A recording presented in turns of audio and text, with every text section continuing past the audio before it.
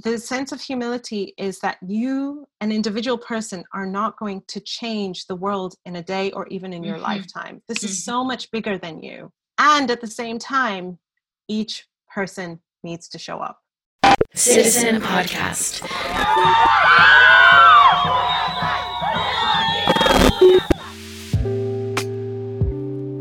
Welcome back to Citizen Podcast. This is Carrie Kelly. Today we're talking to Layla Saad, author, speaker, and teacher on the topics of race, identity, leadership, personal transformation, and social change, and the author of the book Me and White Supremacy.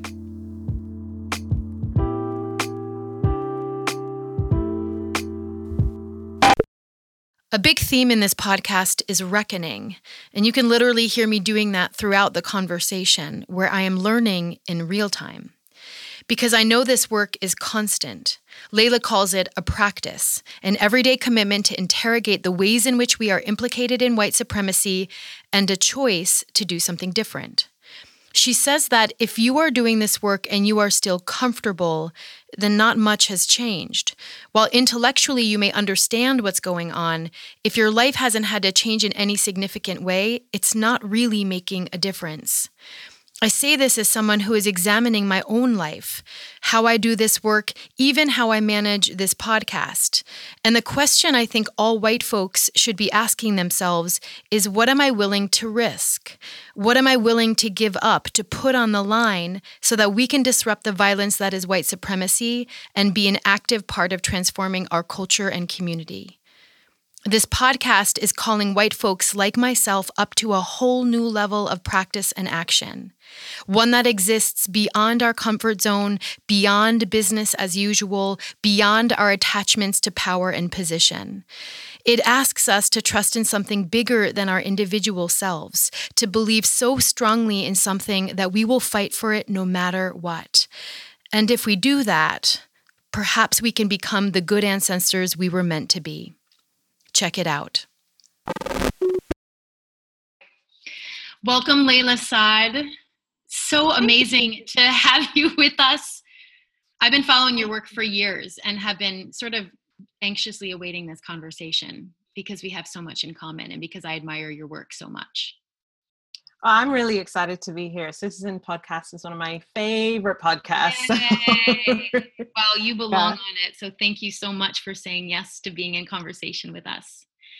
And I have like a long list of questions for you because there's so much about your work that I want to know and I want to understand. And I think our readers are really hungry for.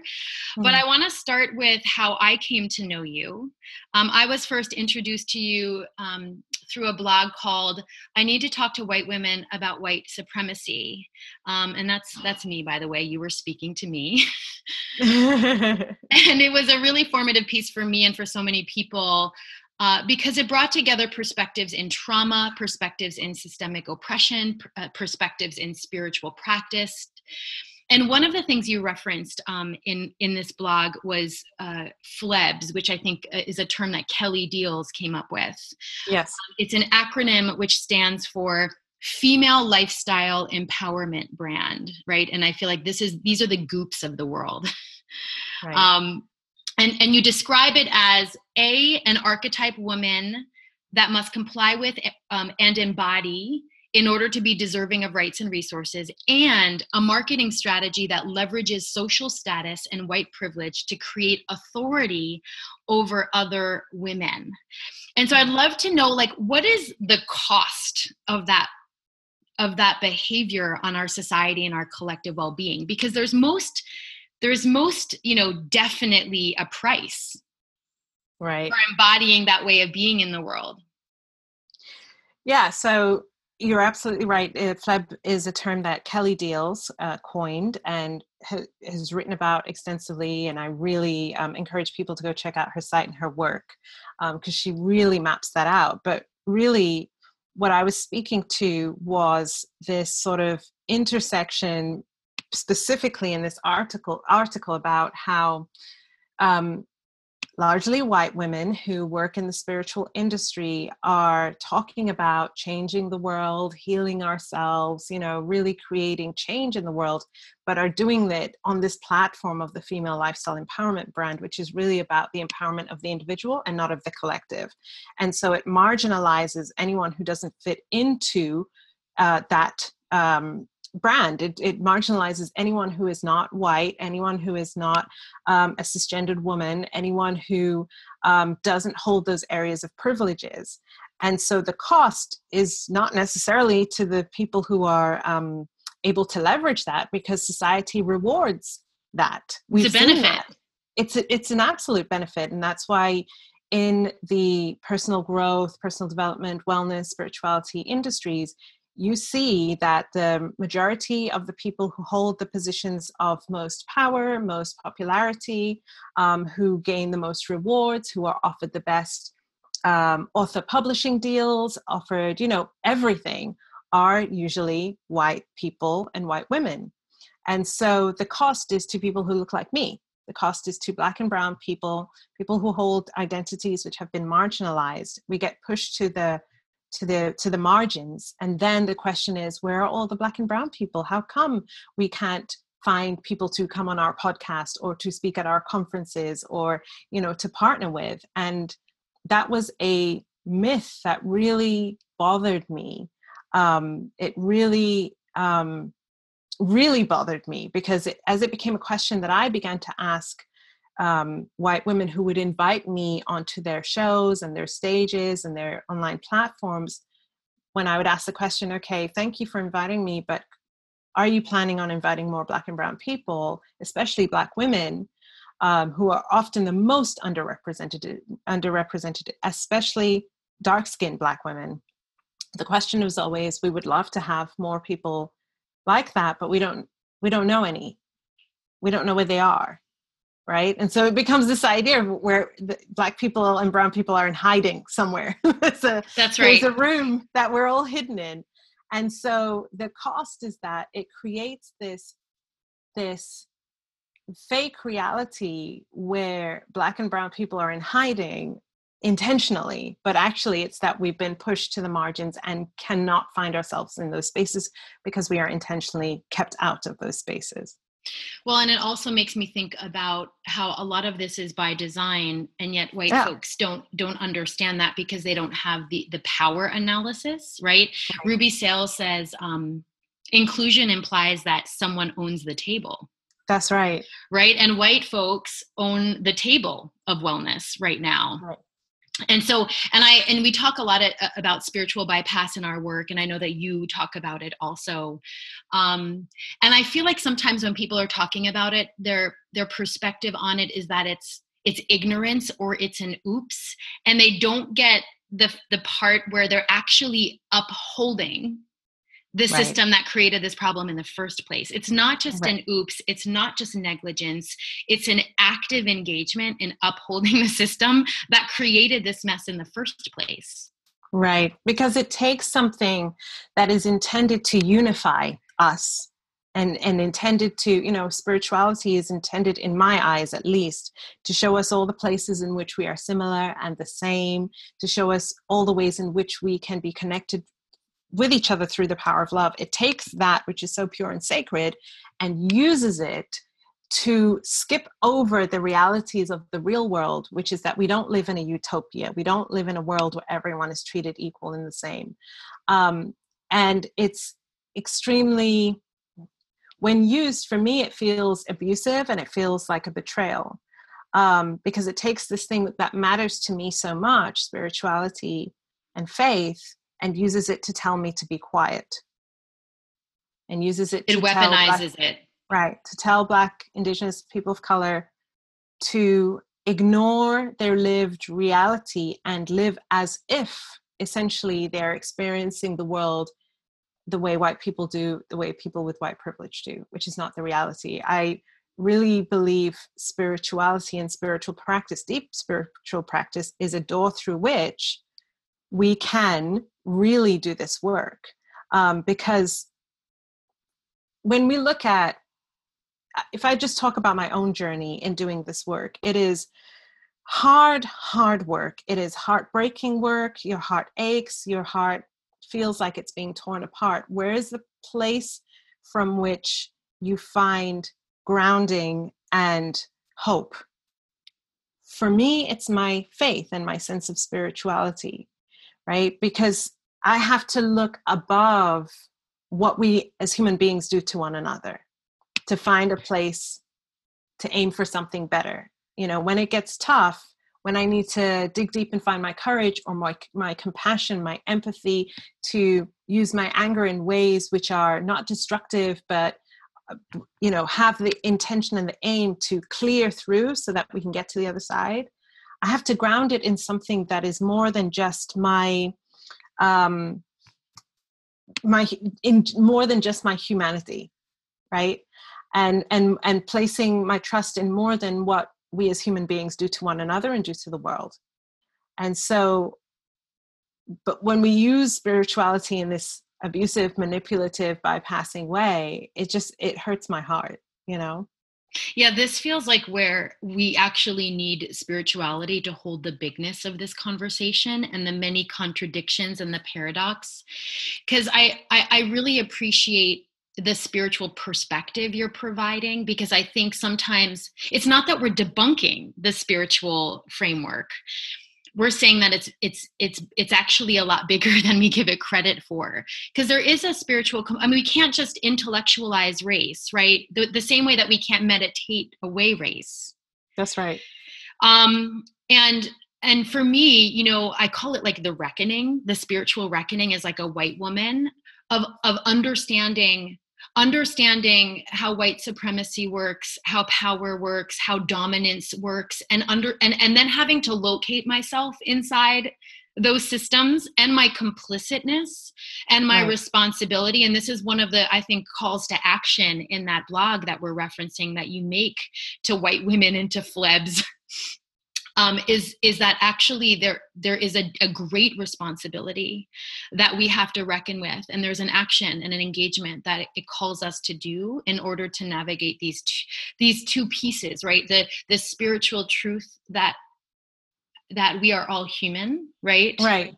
And divine, and the relative truth that we're having a very different experience of being alive on the planet right now. That's right.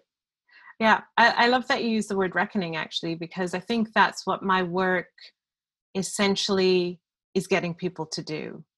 You know, the work that I do through Me and White Supremacy, the 28-day process, getting people to really look at their own personal complicity within the system of white supremacy is a reckoning. And that's very different to a white person coming in and saying, how can I help you?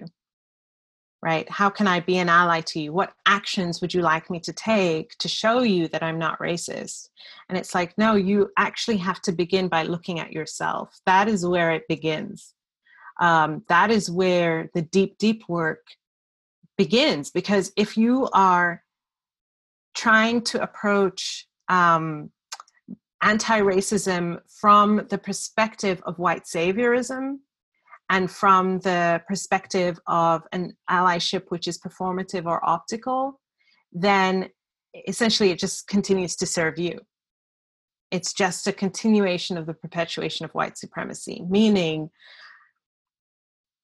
that Black and brown people don't need to be saved, right? Black and brown people are not in the position that they're in because they have done something to put themselves in that position. White supremacy is a system, a paradigm that was created by white people, is upheld by white people. It benefits only white people and people with white privilege. And so that's where the reckoning must take place. And you just named something that I wanted to go back to, because I remembered you did a Learn with Layla, is like an Instagram live, right, thing. Right. And it was around, I think the question you posed is your allyship harmful or helpful? Right. and this is a conversation we have a lot at Citizen Well, especially with the white folks who have a yearning to show up, right? Like Right. they want to do the inner work and the outer work, but the ego, right, and the attachment to our Yes. positionality, and it's not even just the inner ego work. It's like we're attached to our position in society, is Yes. so powerful that I feel like we slip often, right, into like a performative nature that just repositions us in a Right. position of authority again. Is there such a thing as allyship? I mean, that's like really my question. Like, what is there a right practice of allyship, or is it something else? Yeah, allyship is not a word that I feel comfortable with, simply because it gives the impression that you either are or aren't, Mm-hmm. or that there is a right way to do it and a wrong way to do it. And that if you can just get the check boxes right and line them up correctly, then you are in the zone of allyship. Mm-hmm. I think what that does is makes the work of anti-racism shallow. It makes it performative, and it, as you said, continues to uphold the ego. So you talked about the sort of outer ego of white people wanting to hold that dominance, but then there's the collective ego of white supremacy, which also has this energy that it's trying to maintain, and it will do so in the sneakiest of ways, right? It will do so through, yes, very violent, very abusive, manipulative ways, which are clearly, we can see them, but then it will do it through other ways, like spiritual bypassing, like white saviorism, in these ways that look like the right actions to take, the good actions to take on the surface, but without a deep understanding, as you said, of your positionality, without a deep understanding of contextual history, without a deep understanding of yourself and the way that you participate in the system and of how it impacts Black, Indigenous, people of color. Without all of that, it's not able to, you're not able to really show up in what I prefer to, refer to as the practice of anti-racism. It's a practice. It's not a, you are doing it or you aren't doing it. It's every day you're showing up and you're trying. And, there was a quote, and I think it's by Ijeoma Oluo, who wrote the book Say I Want to Talk About Race.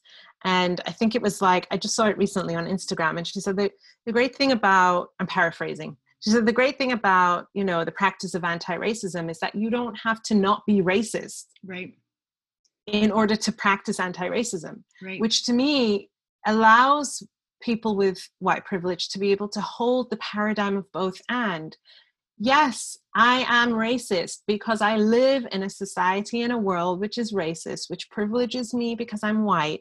I could be the nicest, kindest white person in the world and have all Black family members and all of my friends are people of color, and I am still racist. And it is not a reflection of my heart, my soul, my being. It just is what it is. Mm-hmm. And I can attempt every single day to practice anti-racism. Mm-hmm. Mm-hmm. Ibram X. Kendi just wrote about this and how to be That's an anti-racist. Right. That's right. And that That's was really right. helpful, right? Because I think I equated to, I can only claim to be an anti-racist when it's perfect.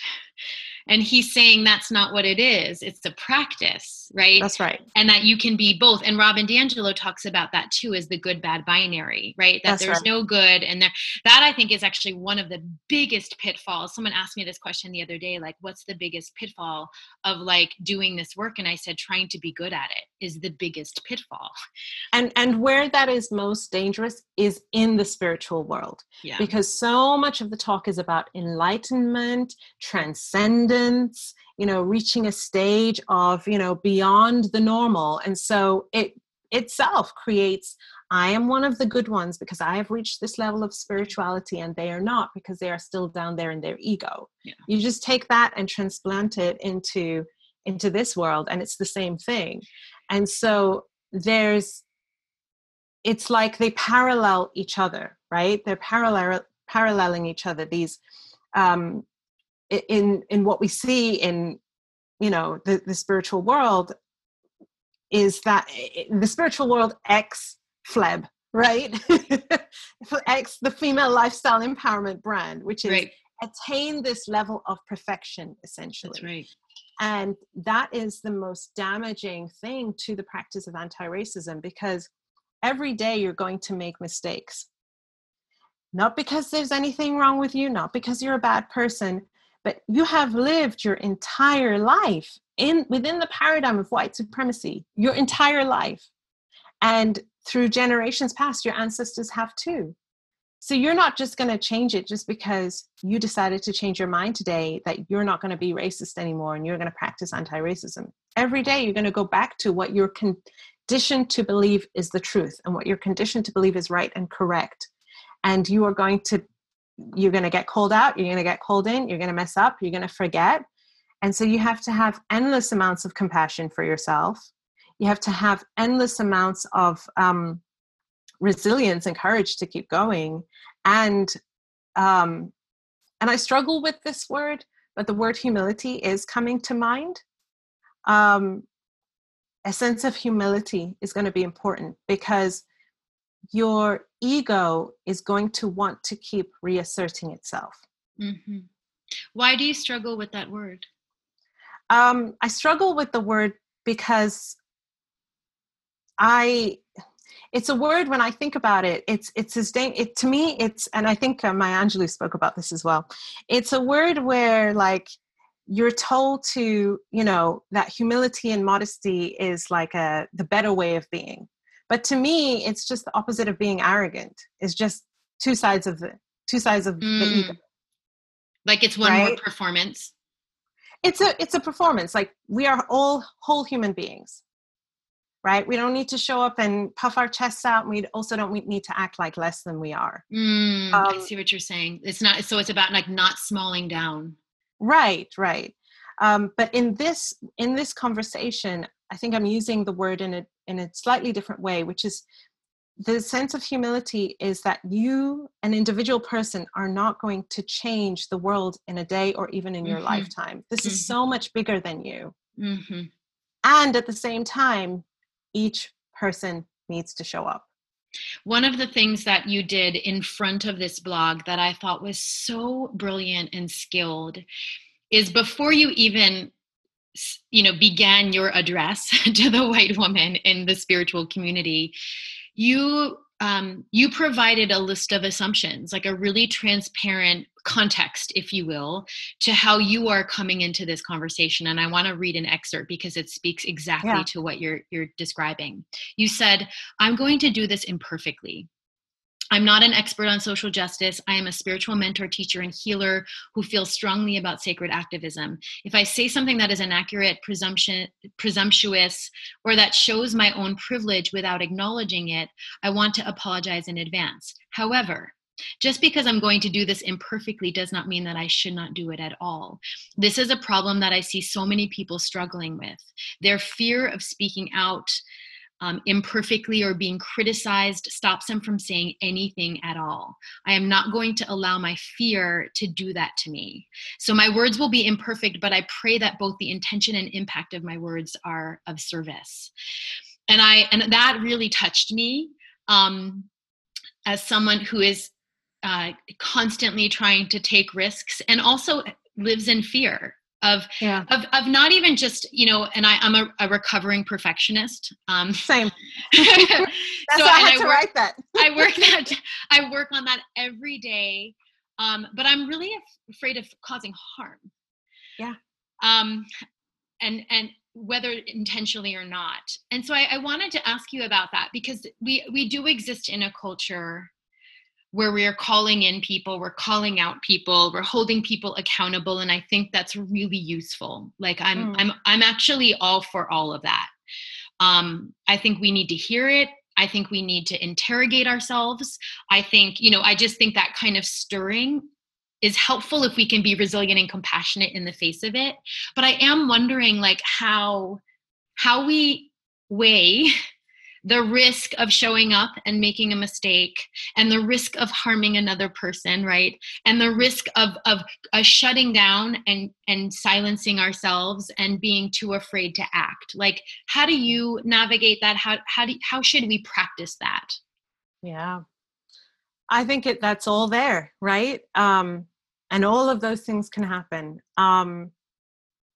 I think a couple of things are coming to mind, and especially this point is especially for people with white privilege who may want to begin having these conversations publicly, or, and are scared, what if I mess up, essentially.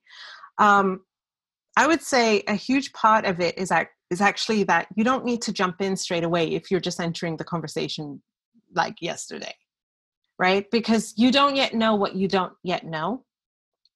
And so there is no need to proclaim or to announce or to, throw, your 2 cents into. Take your time to understand what the issues are, how all of this whole system of repression, how you are complicit in it, how it plays on you, how it's showing up. Part of that humility that I spoke about is that holding back on that need to say, me too, I have something to say about this. Mm-hmm. Take a breath, take a moment, really allow yourself to learn, be educated, immerse yourself in spaces where you can learn, not just following people online or reading books, but actually putting yourself in courses, classes, places where you can pay Black, Indigenous, people of color. That's right. For your education, so that you can have a real visceral experience of that education and that transformation. And then from that place, when you're doing that work for a while and on a deeper level, you begin to understand that as a white person, your job here is not to be a leader of this work. Your job is to, and when I say a leader of this work, what I mean is your job here is not to recreate once again the female lifestyle empowerment brand. Mm-hmm. Right? Mm-hmm. I'm going to be the new white teacher of anti-racist work, right? That's not where we need white people going. That's right. Right? Where we need white people really showing up is, first of all, supporting the voices of Black and Brown people, both yourself, but also if you have an audience or a platform, and that audience and platform can be your family, your right. colleagues at work. I get emails all the time from nonprofits and educational institutes who say, someone who works here did your workbook, shared their experiences with it, and now all of us are going to be doing it together. Right? They're not on Instagram, right? But they're in places where them doing that kind of work is really going to change things in that sphere. And so, that sounds a lot like relational organizing. Right. My friend, Omkari Williams, who you should totally interview too, because she's amazing. She talks about the power of storytelling. And we recently had a conversation about, how it's important for people to find where they fit in the story of this social justice work, and how that has to relate to where they're at right now, and not them trying to become someone else, right? Not them trying to become the next voice, but actually right here where I'm at, with the experiences that I have, with the relationships that I have, and with what I know and can do, what can I say? Who can I talk to? What conversations can I begin to host, or how can I begin to do it in that way, right? Rather than I'm going to write a blog post called "I Need to Speak to Spiritual White Women About White Supremacy" that goes viral, and then and then possibly mess up and make a mistake. And so again, it's like when I think about the dismantling of white supremacy, white supremacy operates on so many different levels and needs so many different kinds of approaches. And so that's why we need teachers, speakers, and voices who have all different kinds of styles, right? And it's also why we need all different kinds of approaches. And so where you are as an individual, where can you start? And then also just accepting, I'm going to mess up. You have to come to a place of acceptance about it. Because until you do, it's like with anything any endeavor, not to trivialize what we're talking about, but any endeavor where you're attempting to do something new, because you don't know what you don't know, you are going to mess up. Mm-hmm. Okay. And you have to accept that messing up is not the worst thing that's going to happen to you. Mm-hmm. Mm-hmm. And that you mess up and you will still be protected by your privilege. It's funny because, right. And there's still cover. And there's still cover. Because I was going to say the second part of that for me, because that's the part of humility that I actually love in practice, is like embracing the I don't know. I don't know what I don't know, and understanding how systems and socialization and conditioning works, right? Because I'm really clear that I'm going to be on this path for the rest of my life to unlearn all that I have learned and all of the ways in which I've been indoctrinated. And the second part of that to me is I should have known that. Right. And not from a shameful, like with, it's just a fact. I should have known. It's not okay that I didn't know. Robin DiAngelo said this in her book, and it slapped me across the face. She was like, how is it possible you did not know? That's right. And I was like, for real, how is it possible? Right. So there's two parts to that for me. There's the like, holy shit, I didn't know. And I don't know what I don't know, but I can't hide behind that. Because I've got cover. The second part is how dare me that I didn't know, and I need to catch up now. Right.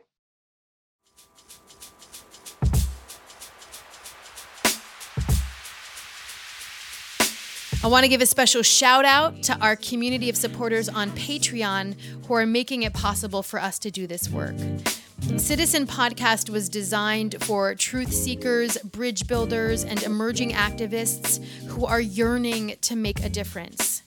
We're not afraid to ask hard questions and have radical dialogue about politics and patriarchy, white supremacy and worthiness, and we're serious about showing up for one another and taking action for the well-being of everyone.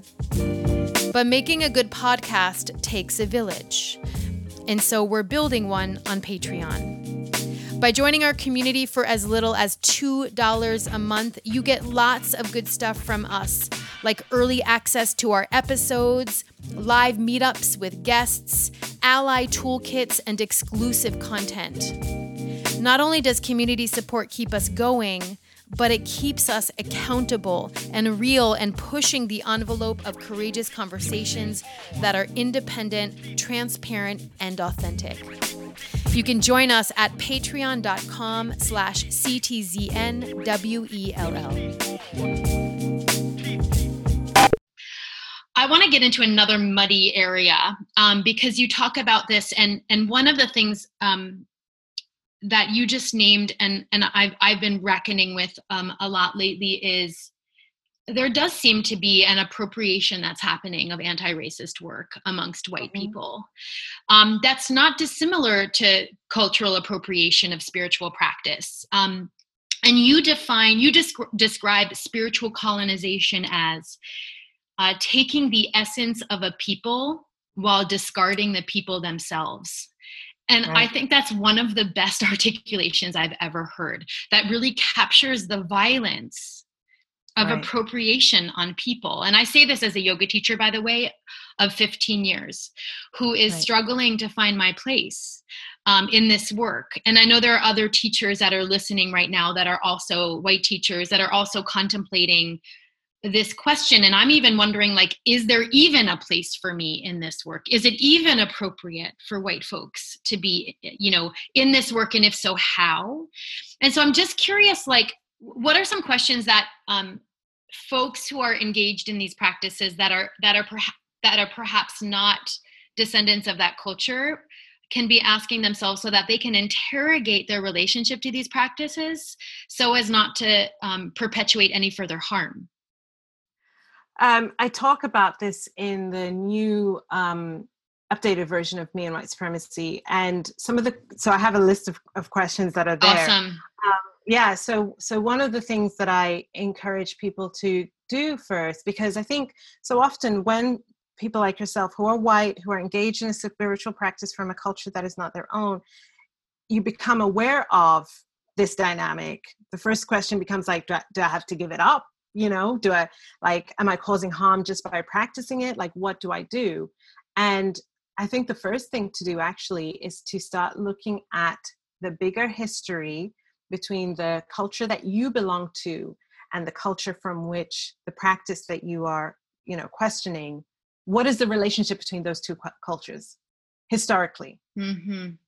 Right? Mm-hmm. Because you need to understand, not that me, Carrie, I'm doing something wrong right now, but that historically, the people from which I come from, this is the way that they have interacted with those people. That's a fascinating perspective. Yes.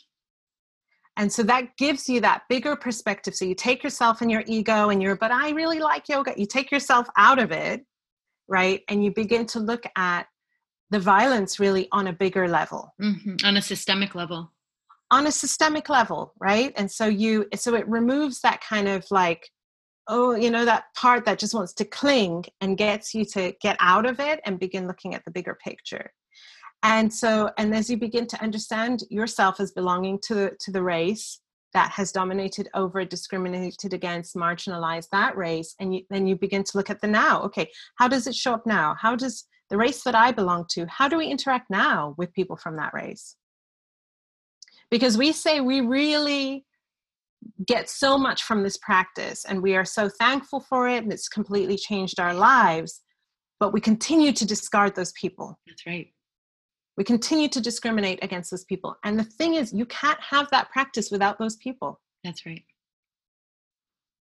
Right? And so again, though, I don't have this answer of should you do it, should you not do it? And so in the case of yoga, no Indian person is going to be the authority on whether or not you can practice yoga, teach yoga, right? But what you can begin to do is begin to understand this issue on this multi-layer levels, right? Which then brings you into, first of all, a much more, you have a much better critical understanding of what actually is happening. And then you can begin to make different choices around both how you practice that practice and how you interact with the people from that race who originated that practice. Right? And because yoga has helped everyone, right? It's helped so many people. And so it's not about, but why can't I have this thing? Right. That's not what the issue is. Right? The issue is that in the yoga world, who we see overrepresented as the leaders of yoga are white women. Mm-hmm. Mm-hmm. And so many times, I've heard so many stories of Indian people who will go into yoga classes that are taught by white women and they don't feel comfortable. Yeah. Which is like the ultimate irony. Right. And I think about having that critical analysis. You talk a lot about needing more critical thinking in spiritual work.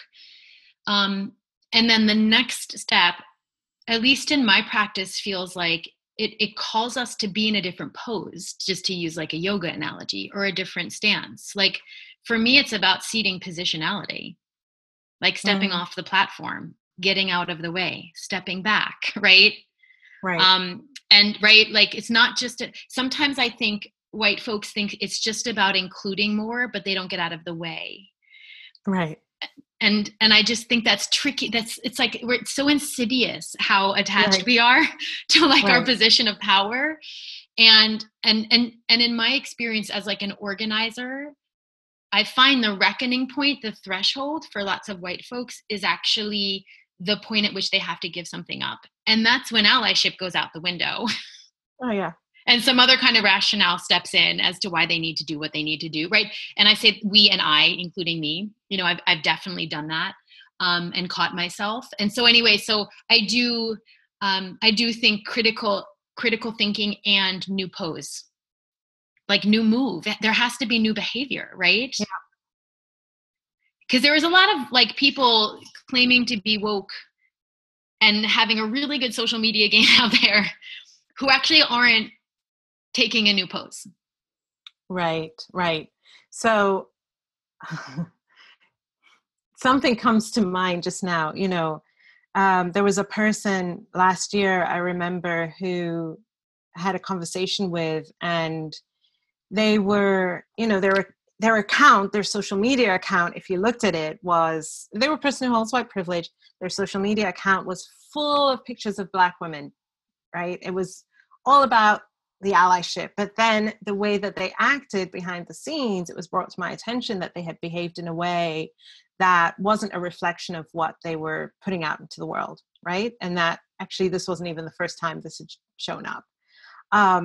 That is not to say this person is a bad person. We need to throw this person away. They need to be canceled. Nothing like that. But it just speaks to, once again, that you can even change your position, which is they weren't even featured on their account. They were really putting forward Black women. And yet, those, my friend Catrice Jackson calls them weapons of whiteness. Yeah. Right? She calls them weapons of whiteness. They're still there. You come locked and loaded anytime you come into an interaction, right? That's what she speaks about. I really want to encourage people to read her book. I think it's called Antagonists, Advocates, and Allies.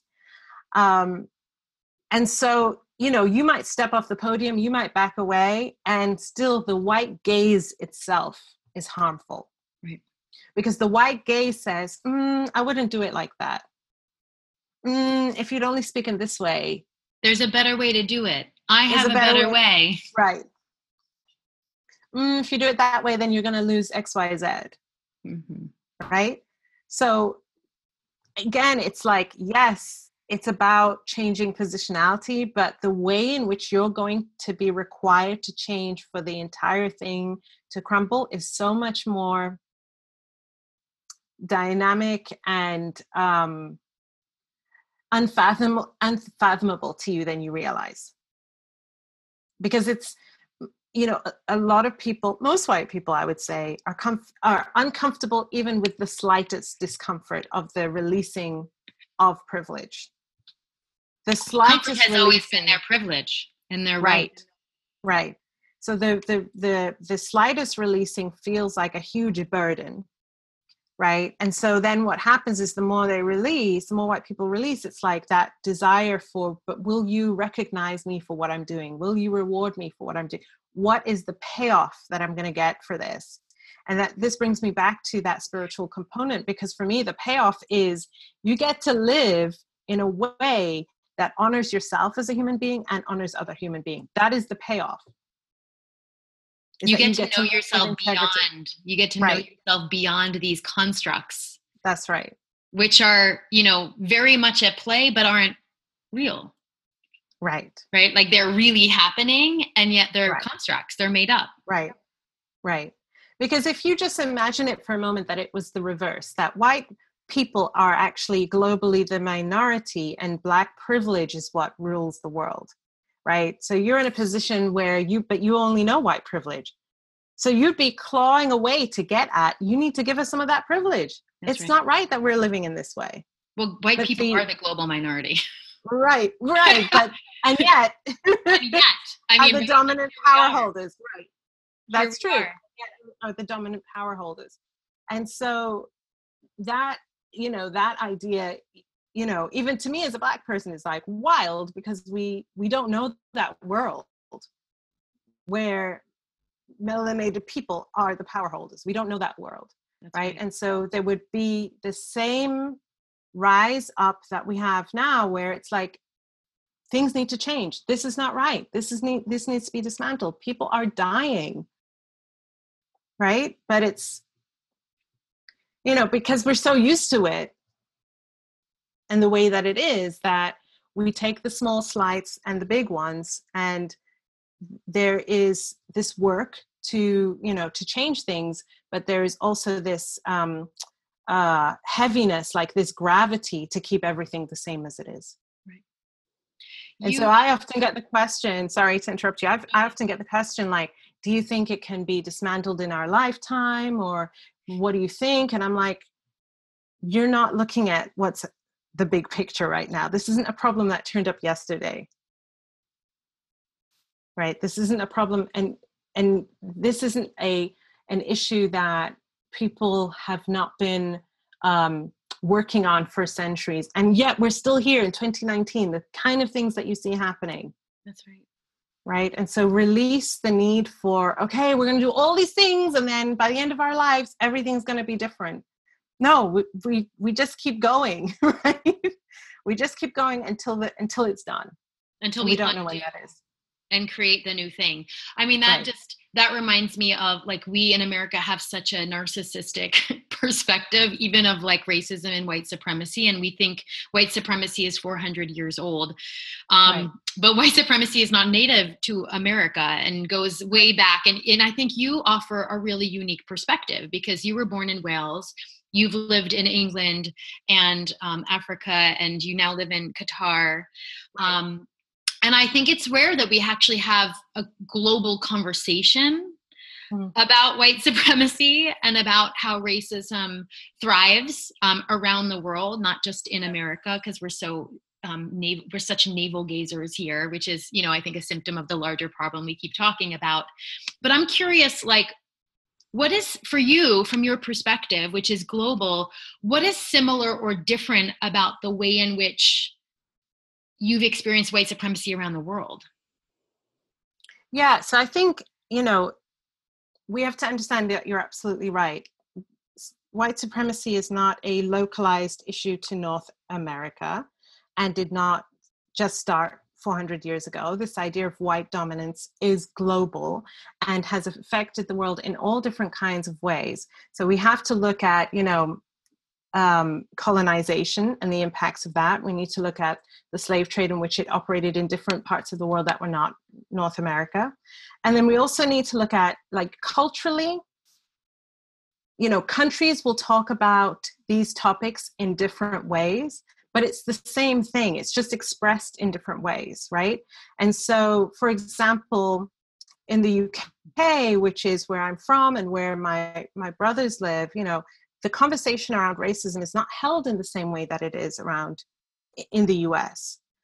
That doesn't mean it doesn't exist, right? It doesn't mean that it doesn't impact people. A lot of the internal work that I am doing on myself, my own inner healing, is directly linked to the internalized anti-Black oppression that I learned as a child growing up in the UK, right? That impacted my self-concept around what it meant to be me, a Black Muslim woman in the world.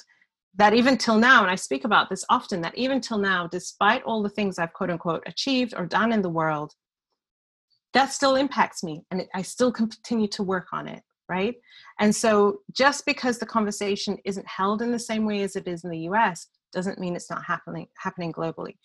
Even your neighbors, the Canadians, often say to me, well, but we're not like the Americans. Yeah, but you have a history, right? Big time. That has impacted the Indigenous folk there, as well as impacted people of color and Black people there. Same with the UK, same with different European countries, right? So it's easy, I think, for, as you said, like the USA to think it's only happening here because you are, as a country, very self-focused. But then it's also easy for the rest of the world to say, well, that's an American problem. It's not a problem that we have here. And yet I have friends who live in all different kinds of countries, and they're like, this is how racism affects me.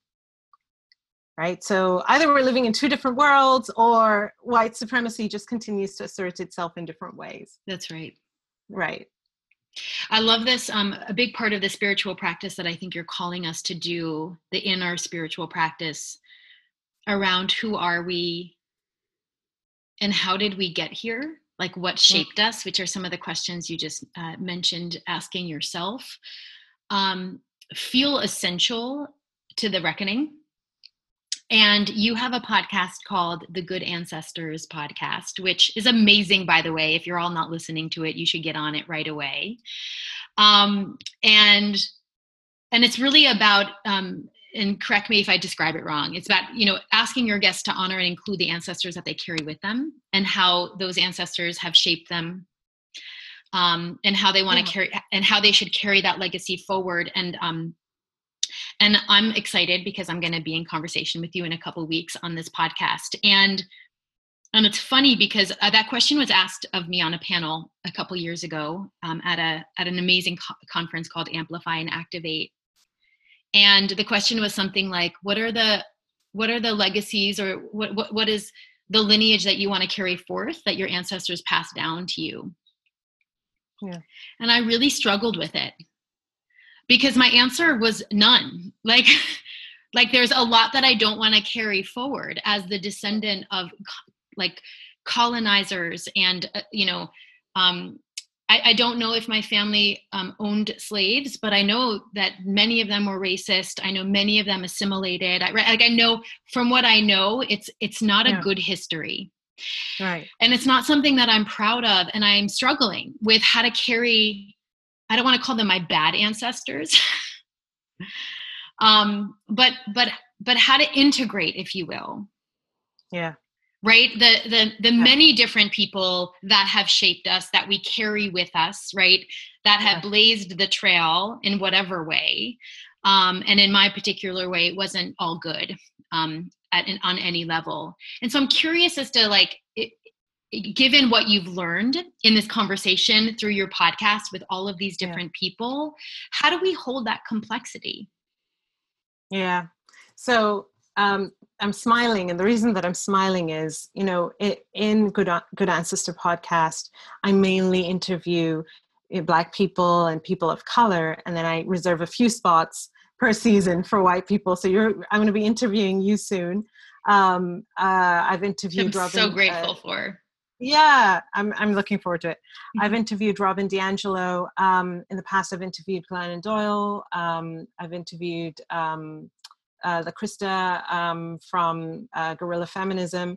And it's really interesting, the difference between the answers that the majority of my guests who are Black and people of color give, because we have a real sense of resilience and pride. And pride is the word I think that really comes forth when we talk about our ancestors, because we know what they have gone through, especially if the person that I'm interviewing is a descendant of slaves or of enslaved Africans. They carry that with a sense of pride, whereas the white people I interview really struggle with this question.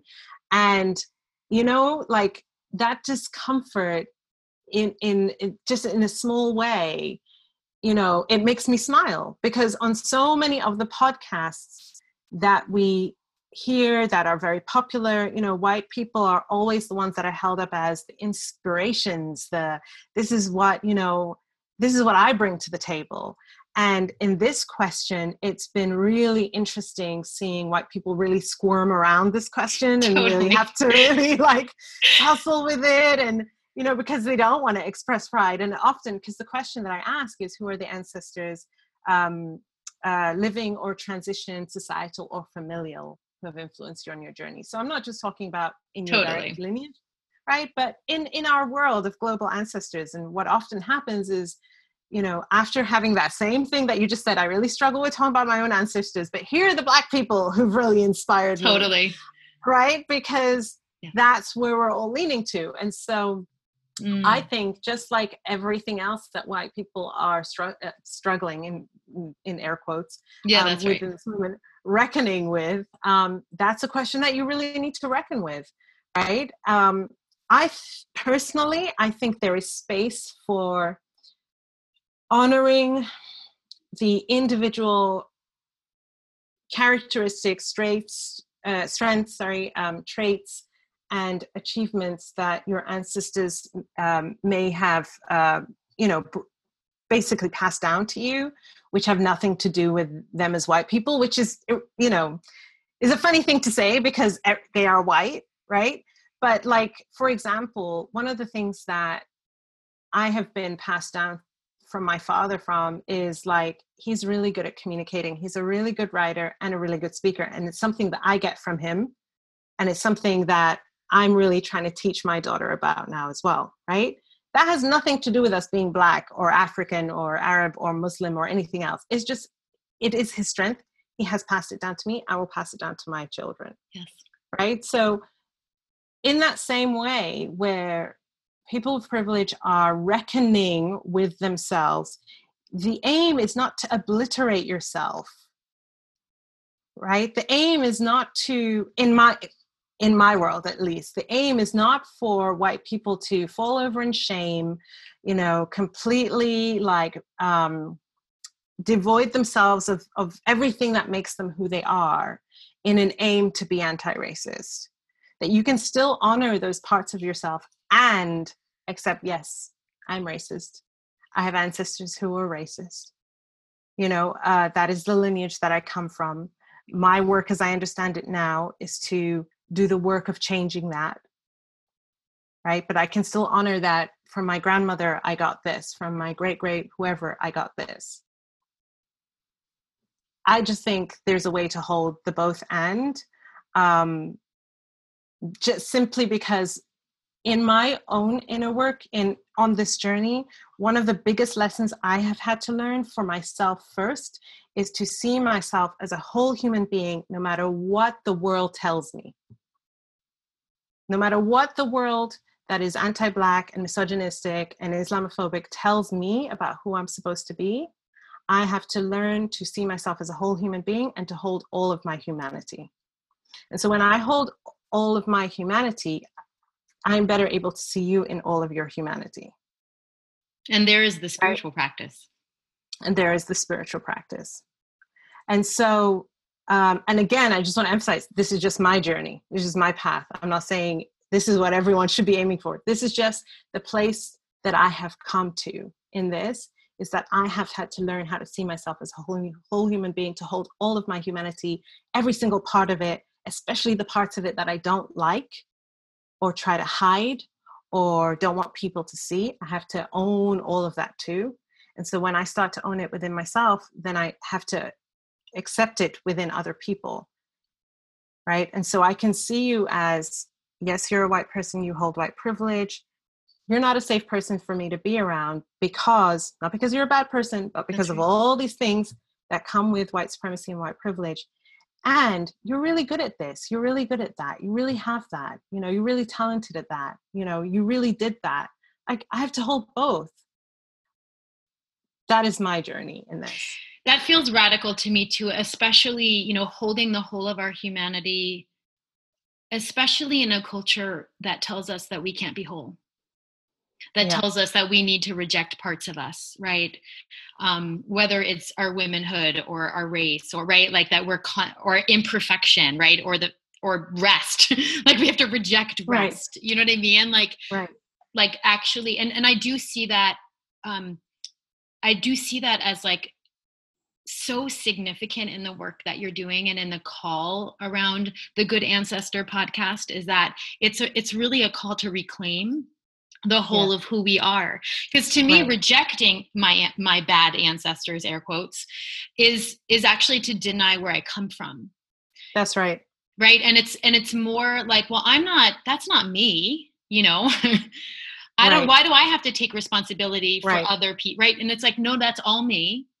All of that has shaped me. That's a part of who I am. I come from that. Yeah. The same way that I come from 400 years of slavery in America. The same way that I come from colonizers who came over to this country and took land and participated in a genocide of an entire group of people. Right. So like, to me, that's part of the inner work, is the reclaiming of the whole truth and nothing but the whole truth.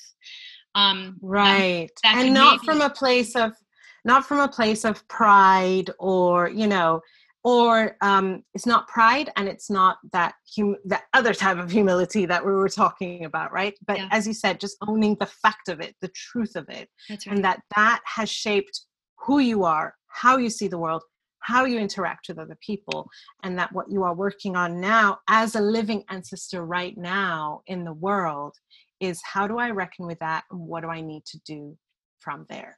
That's right.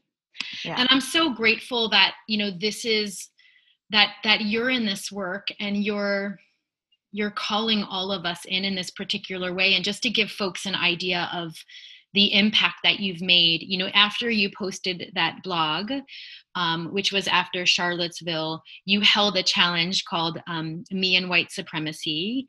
How many people participated in that Instagram challenge? So many. I don't know how many people. Well, what I do know is, I think when that challenge started, I had around 19,000 Instagram followers. And by the time it finished, it was close to 40,000. Yeah. And so that's a good metric. Right. And what was interesting about it, and again, this goes back to my relationship with God and my spirituality, was that wasn't a planned thing. It wasn't something that I mapped out. It was something that came to me literally the night before in one download, the entire thing. And I just, right before going to sleep, said, we're going to do this tomorrow. And in my mind, because, my mentor talks about, moving at the speed of inspiration. That's what I did. You hear the call and you just follow. You're just taking dictation and you're just following. Yeah. Because of that, I didn't question, hey, should there be a registration process for this? Hey, is this going to be like the safest thing for, other Black people and people of color to see? Like, hey, are you thinking about the amount of emotional labor you're about to do? None of that occurred to me at all. And we started day one and I was like, oh, this is what I've done, Oh, shit. And so, and at the same time, I could feel the presence of the divine holding it in its entirety. And I knew something bigger than me was going on. And I knew that I was held and that I would be led through it. And so it was a huge challenge. It was a 28-day process. I had to take a break midway through. And my husband often reminds me, he said, you really like blood, sweat, and tears, because he said, I remember you were like, I don't know if I can continue this. You were all in. I remember like your whole body, mind, and spirit was like in that process. And I remember you saying, I need to pause. Yeah. And really appreciating the teaching in that and the honesty and the modeling. Right. Yeah. What were some of those lessons that you learned? You said you learned, like, were there things that you were like, oh, I won't do that again?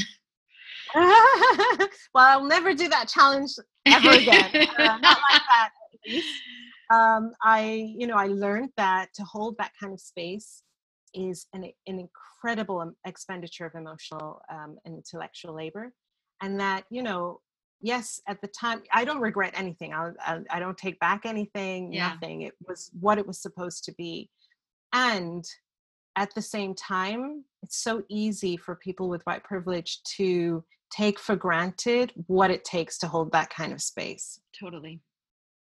And so I'm very clear in myself that anytime I hold space for any kind of education or learning or anything, transformational work, it is going to be in an environment which I, am able to make sure that keeps me safe and grounded and honors my labor, honors my time, and where my boundaries will not be dishonored or disrespected. Mm-hmm.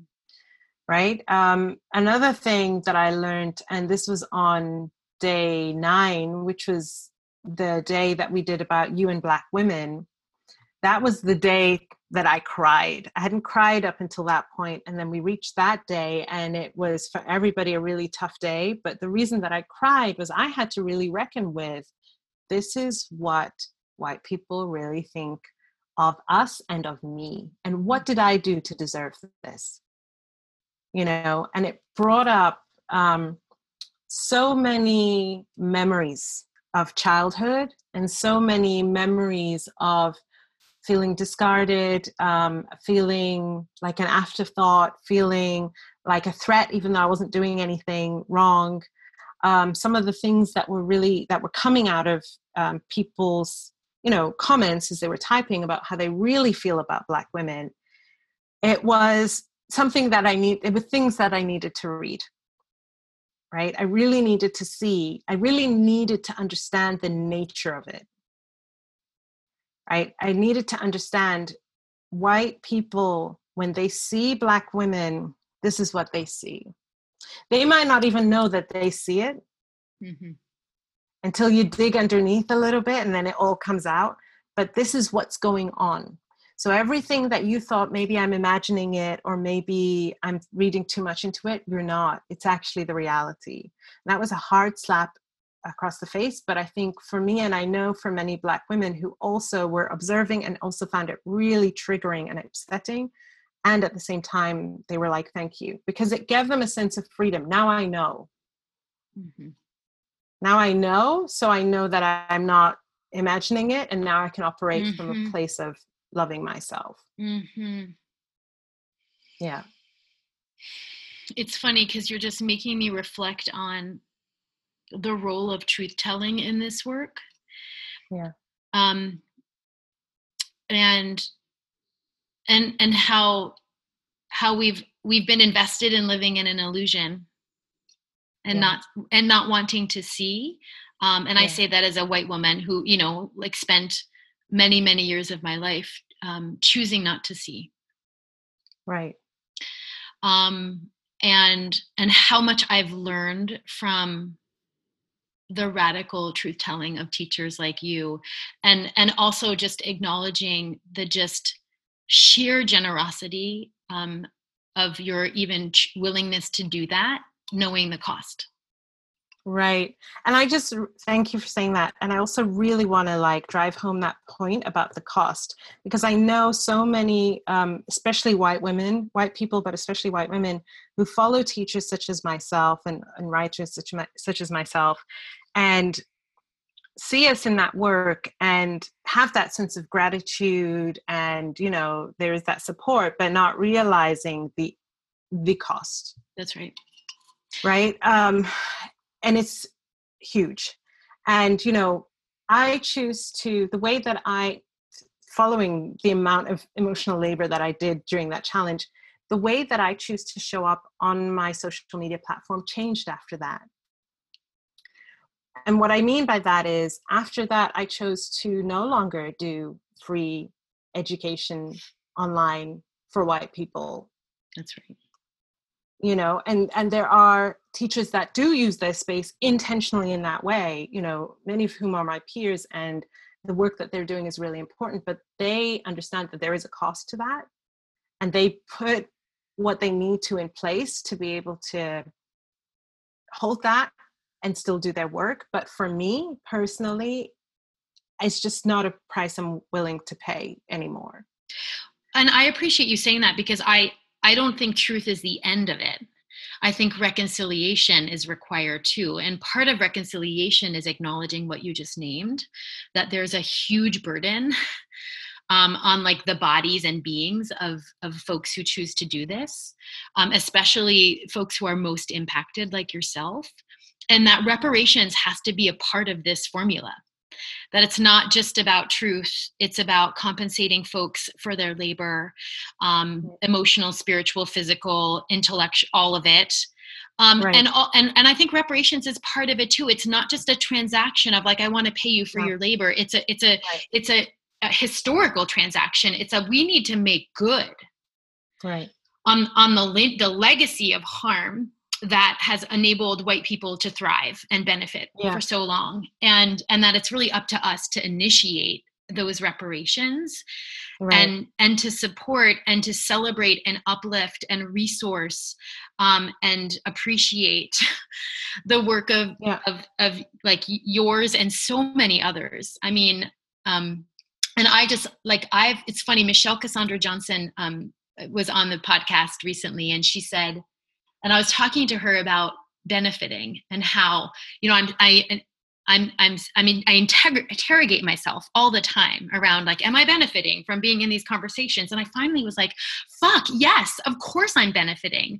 I have benefited, my spirit and my humanness has completely benefited from saying yes to this work and from being in relationship in this work. And I felt guilty for saying that, because I was I'm not allowed to benefit, but oh my God, I've gotten so much for my soul. And that's not why I'm in this work, but it would be unfair and untrue for me to not say that, to not admit that I'm a better person.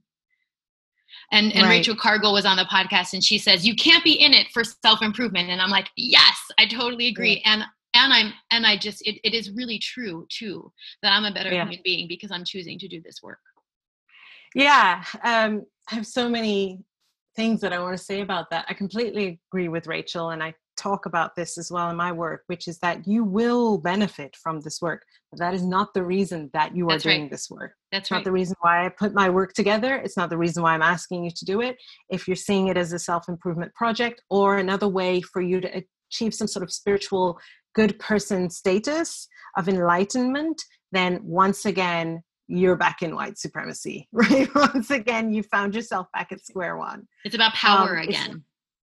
It's about power again. So it's not about you, but because it's about the humanity and the dignity of people, every person benefits. That's right. Because it's pure. It's about humanity and it's about dignity. And so everyone benefits. There was another thing I wanted to say. You were talking about reparations, and I completely agree. And I think, especially for those of us who are having these conversations on social media, which many of us are, right? That many white people will think, if I like your posts, if I comment something nice about you on your post, if I tell you you look nice, or, these are all the ways in which if I repost you, if I repost you, if I send you a PayPal donation, whatever, that those are my ways of paying reparations. And no, that is not what reparations are. And I want to make it very clear, I'm not a descendant of enslaved Africans. So, the reparations conversation is not one for me to, hold space for or talk with any kind of authority or anything about. But I just want to make it really clear that the exchange for what white people are receiving for what we are giving is not the same. Mm-hmm. It's not the same. Mm-hmm. Right? And so there is this way in which Black women are also held up as these super women, right? And so white women will often say, well, you inspire me, or, you've made me more courageous, or you helped me to use my voice. And that's all well and good. But once again, it's a taking, because I haven't been improved by it. Mm-hmm. I haven't been inspired by it. I haven't found a way to use my voice in the relationship that we are having on the social media platform in this conversation. So I just want white people to be really aware of that it's still a one-way thing, right? It's why, for me, I'm very intentional about, I will only teach my work in books, in classes, in spaces for which I can be compensated for it. And so it's more clean for me. Yeah. Right. Because often, like we talked about how white supremacy can be really wily. Another way that it can try and show up is if I just load you with, like, love bomb you, just load you with compliments, that is my anti-racism. That is my payment for your labor. That's right. And it's not. Right. So, yeah. Is there, and this is not one of those, like, what's one thing white people can do? Like, that to me is the most absurd thing to right. to ask. Like, this is an everyday, like, every moment of your life practice, as far as I'm concerned, to undo this. Right. It's sort of like saying, what's one thing we can do for climate change at the end of our days? That's just silly nonsense. But I'm curious about, what is that threshold that you're naming that goes beyond the allyship that we talked about, that goes beyond likability and social media engagement, that goes beyond taking, so that we can be more conscious? Is it displacement of power? Is it reparations? Is it redistribution of resource? Like, what is that line? Because I do feel like we need to move the line a little bit for white folks. Because we're hanging back, and we need to move the line up, and we need to get to a new down, if you will, to use like a football terminology. And so what do you think that new threshold is that we should be aspiring to?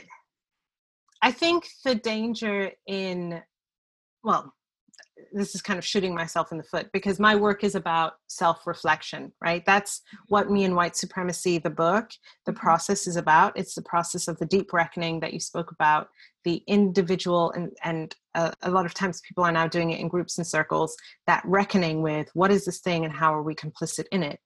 the danger for me, and it would show me that people are not really doing the work. The danger for me would be it just stops there at the self-reflection stage. At the I feel so improved by this stage. I feel so much better about myself. I think that threshold is about the redistribution of power, and if you are doing this work and you are still comfortable, then not very much has changed. It means that intellectually you've understood what's going on, but you haven't actually lost anything from it. Your life hasn't had to change in any significant way. You haven't had to take any risks that put you at a disadvantage so that Black, Indigenous people of color can be at an advantage. You still get to stay, you get to understand the issues, you get to talk about them with nuance and complexity. But other than that, things have mostly stayed the same in your life, in your day-to-day life. So I think a lot of times people think it's about being able to use the most quote unquote woke language to be able to do the call outs of other white people, to be able to spearhead a new thing that is all about social justice, right? But your actual life is still pretty much the same. That's right. That means the threshold hasn't been breached. And so white supremacy gets to be understood, but it doesn't get changed. Well, and that reminds me of the spiritual practice, because what has inspired me to have skin in the game and throw down has been that I'm invested in another vision of humanity that's bigger than my individual positionality. Right. Right. And once I reckoned with that, I was like, oh, this actually feels like I want to make that bet.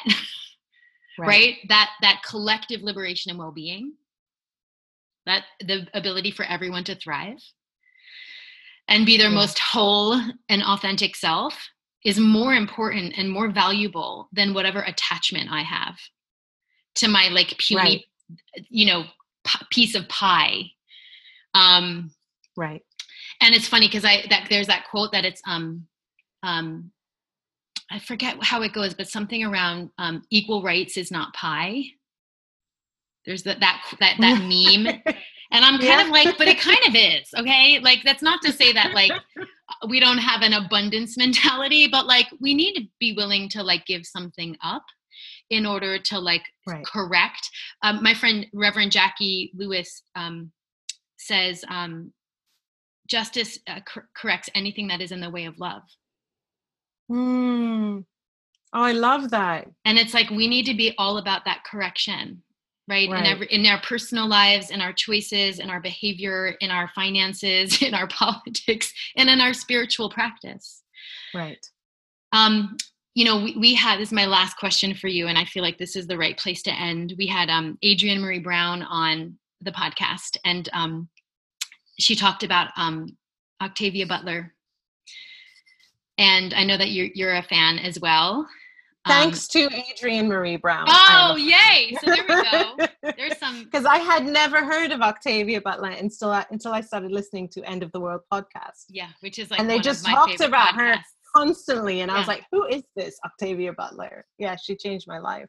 And I love that Adrienne and Octavia Butler use science fiction to imagine the more beautiful world that we haven't known yet. And the vision of who we can be together. And sometimes I think we forget to center that. Yeah. Right. Because we're so, and for good reason, right? We're so caught up in unpacking and dismantling and unlearning that we leave out the part where we get to actually imagine something better. And the way that I think about that is I think people like you should be imagining that more beautiful world that allows for everyone to thrive. So I'm just wondering, like, do you have a vision that you hold that guides your work, right? That is like the true north, if you will. that keeps you going, especially when it gets hard and when you get tired of the more beautiful world that we haven't known yet, that we're yet to become? I love that we've ended with this question because it brings two things which I'm really passionate about: Octavia Butler and being a good ancestor. So as I said, I was introduced to, I'm looking up here because I've got my stack of Octavia Butler books up there. I was introduced to Octavia Butler through Adrienne Maree Brown's work. And it was during a time that I was doing this work and having these conversations online that was really burning me out. It was before Me and White Supremacy. So it was after I Need to Talk to Spiritual White Women, but before Me and White Supremacy. And I was angry as hell every day. I was mad. I look back at pictures of myself from that time and I don't look well. I look like if the virus of white supremacy has infected me, that's what I looked like. Mm-hmm. And I was really struggling because I was like, this is a nightmare that we can't wake up from.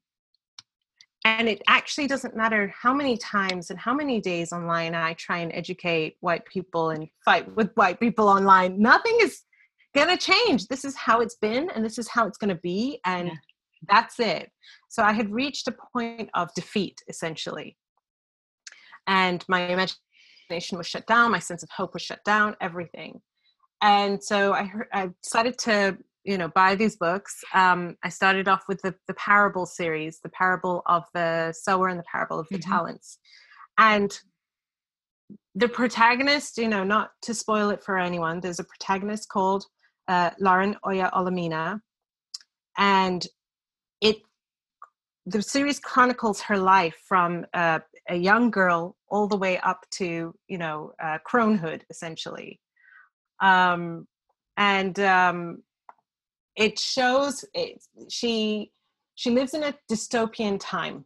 And she lives in a time where basically everything's gone to shit and the world is falling apart and there is no more hope. Everything is gone to shit. And yet she starts channeling these verses and these quotes and these sayings and these philosophies, which she begins to put together in this book. And her life's mission throughout this story is to basically carry out the mission that she believes that she has been given.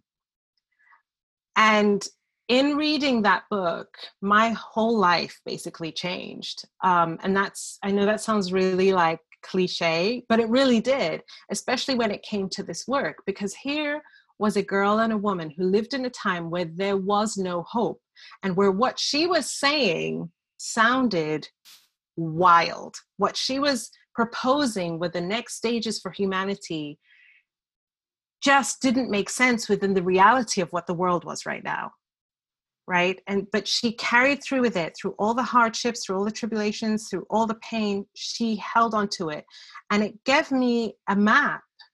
It gave me a blueprint and a model for what it looks like to believe so strongly in something that it actually doesn't matter what the reality is on the outside. If you have that sense of faith and knowing that you keep going no matter what. And so that became that sort of, it woke me up, and it became the place from which I began to rebuild a new way of how I was going to show up as a sort of leader in this work and as someone who, has a voice and has a platform. And that became really pivotal for me, that in this world of make-believe, right, in this world of science fiction, I was able to find something that made the most sense to me. And so that is part of what keeps me going. And then the other part of it is that as a parent, I just want to help create a world in which my children know that who they are is honored, that who they are matters, that I'm doing my part as person responsible, co-responsible with my husband for making sure that they have everything they need in this lifetime. And so it's my duty and it's my responsibility to do that. I would do anything for my children, anything. And this is a huge part of that. So those are the two things that really like anchor me when I'm like, what are we supposed to do right now? Where are we supposed to go from here? Yeah. And, you know, I know a lot of people will look at people who are in this work, who are seen as leaders, and look to us as sort of the guide, or where are we supposed to go, or what is the next step that we're supposed to make. And I really just want to remind people that we're human beings too. We're trying to figure it out. You know, we're really trying to figure it out as well. And we're really trying to do our best to use what we have to be able to show people. But for me, it starts from within, like, and it always has. I want to heal. I don't want to feel less than because I'm a Black person and a woman. I don't want to feel like I don't belong. So I'm going to work on my healing, and then everyone else gets the ripple effect of that. Mm-hmm. And that shows out in the way that I show up in my work. So if I'm able to show up from a place of hope and inspiration and faith and compassion, empathy, wisdom, any of those things, it's because I work so hard to cultivate it within myself first, for myself first. And then everyone else gets the results of that. I love that. And I just want to say, because I really listen to what you are saying, but I really learn from who you are being and what you are embodying.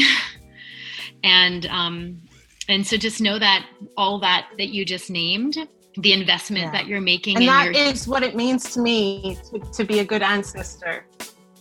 Yeah.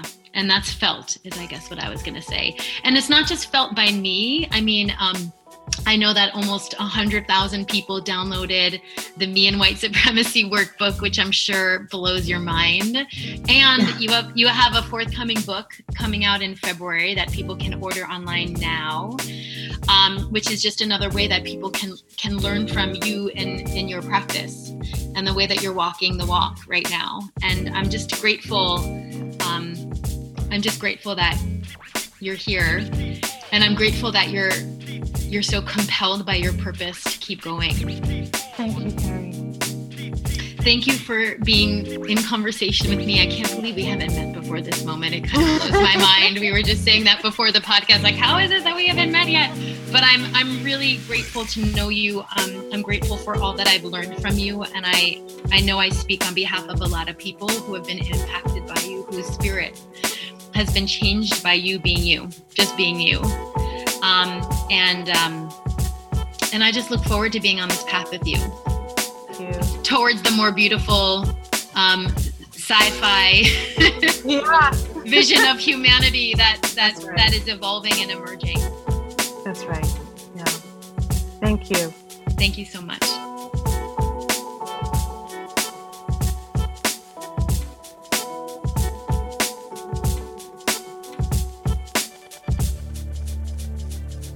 While this podcast is coming to an end, our work in the world is just beginning. This episode's call to action is to look at your own personal complicity within the system of white supremacy. You have to begin by looking at yourself and reckoning with your part, your participation, and your role in changing it. Big thanks to Layla Saad for joining us today, and be sure to buy Layla's book, Me and White Supremacy, at meandwhitesupremacy.com. Oh, and her podcast, Good Ancestors, is not to be missed. You can find it on Apple. You can follow Layla on Instagram at Layla Saad, and please support her work on Patreon.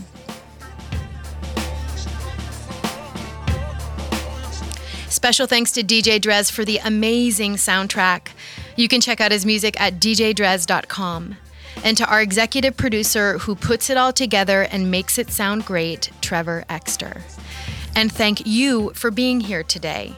You can stay in the know and engaged by subscribing to our free weekly newsletter, Well Read, at citizenwell.org. Citizen Podcast is community-inspired and crowdsourced. That's how we keep it real. Join our community on Patreon for as little as $2 per month so that we can keep doing the work of curating content that matters for citizens who care. And don't forget to rate us on Apple Podcasts, Spotify, Stitcher, and Google Play. And share the love, y'all, by telling your friends to check us out.